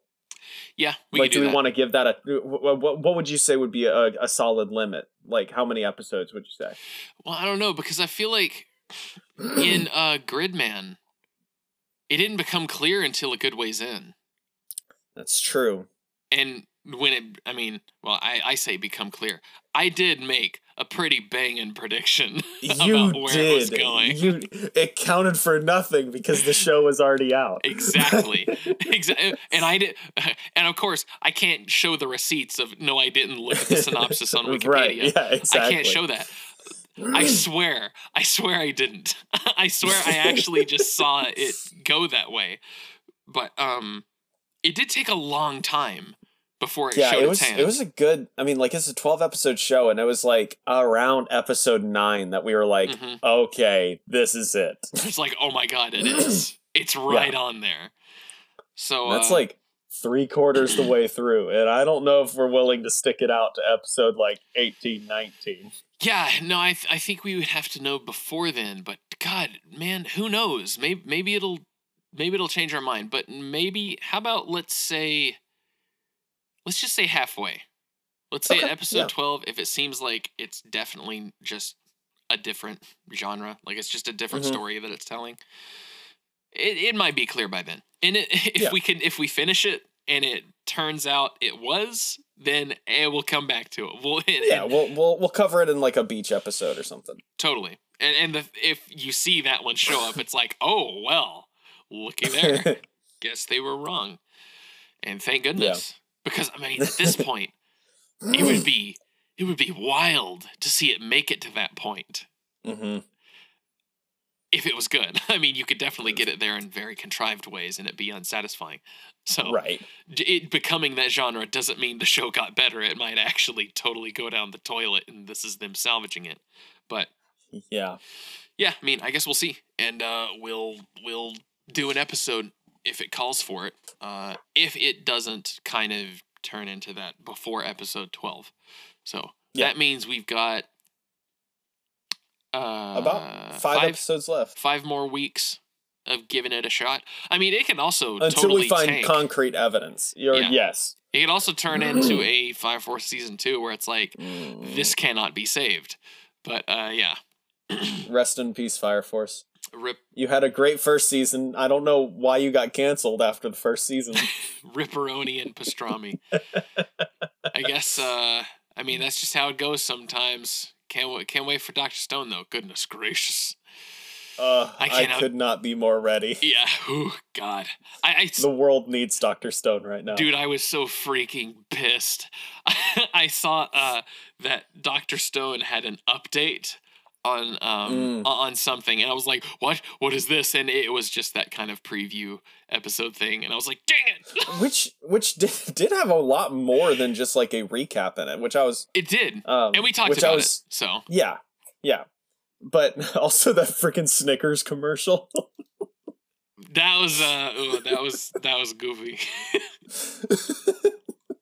I'm glad it exists, though. I'm just gonna say that. I'm glad it's there. Oh, that's what it was. It was a the preview showed up on Funimation, so like the dub version is out, and it was like, oh, okay, dang it. I wonder if they're gonna do a dub simulcast. If Funimation is already catching doubt it. They seem very, very unable to keep up with the simulcasts right now. That's true. I forgot about their ineptness when it came to simulcasts and dubs. Yeah, even if they say they do, I doubt it's gonna come together and stay consistent. I mean, I'm gonna watch the sub. So, like, we've been lucky that after like a 6-month hiatus, listeners is getting weekly dub updates. Yeah, that was crazy. Who knows how long that'll last? If it lasts to the end of the show, that's fantastic. If it doesn't, that's almost expected at this point. Yes, exactly. But yeah, are we all? We got it there, because I mean, I said what my battle cry and my pop off was. Yeah, I think we're good. I mean, I don't have anything else to say. I think job's a good one. Simple as. Yeah. Well, I guess we'll see y'all next time. Yeah, they're fun shows. Go watch them.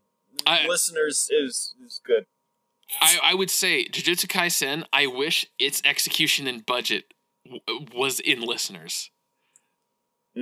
Yes. I wish that the Listeners show didn't have the freaking kind of goofy, awkward CG robot fights. Yes, I understand. I get it. I get it, but I wish it was better. Yes.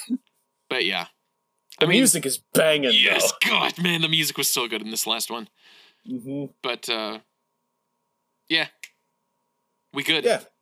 Yeah. Guess we'll see y'all next time. Go Beyond Plus Ultra. All that stuff. You just saying bye now. You just reserved yourself. Don't be afraid. No, we killed that one. No, we couldn't get it to work because they're like, it's just plagiarism.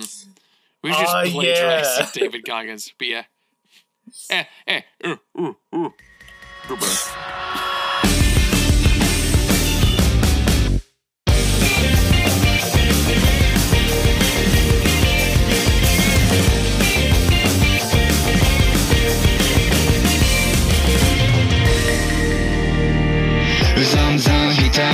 強制し精進外反物の毛みたいだ巨神高い命シャドウはパッパラパラ中身なき人間寄せ期待不平等な人生才能もない大丈夫非日常がお診療の荷物個性たどる気を僕に居場所などないから夢のはずまで泣いてないでどんな顔すればいいか分かってるだけどまだ答えてくれ闇を払って闇を払って夜の帳が降りたら合図だ愛化して回る感情線ざれ言などは吐き捨てけたまだ止めないでまだ止めないで誰よりも里がある街にまるしこの正体を今はただ呪い呪われた僕の未来を想像して走って転んで消えない痛みでいては世界が待ってるこの一瞬を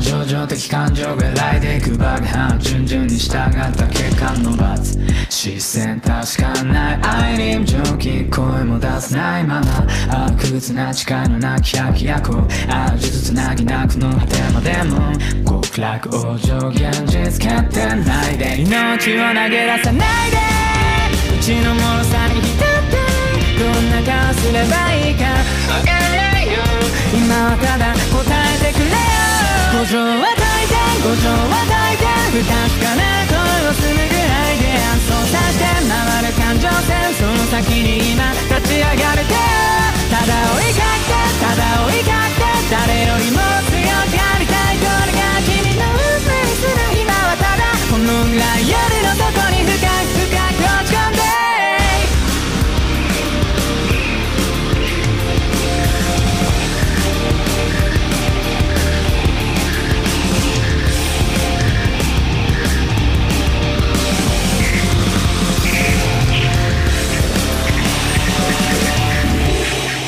学校に見えたかいこれが今の僕なんだ何者にもなれないだけの屍た笑いよ目の前の全てから逃げることさえやめたイメージを繰り返し想像の先を行けた闇を払って闇を払って夜の帳が降りたら合図だ愛化して回る感情線ざれ言などは吐き捨ていけたまだ止めないでまだ止めない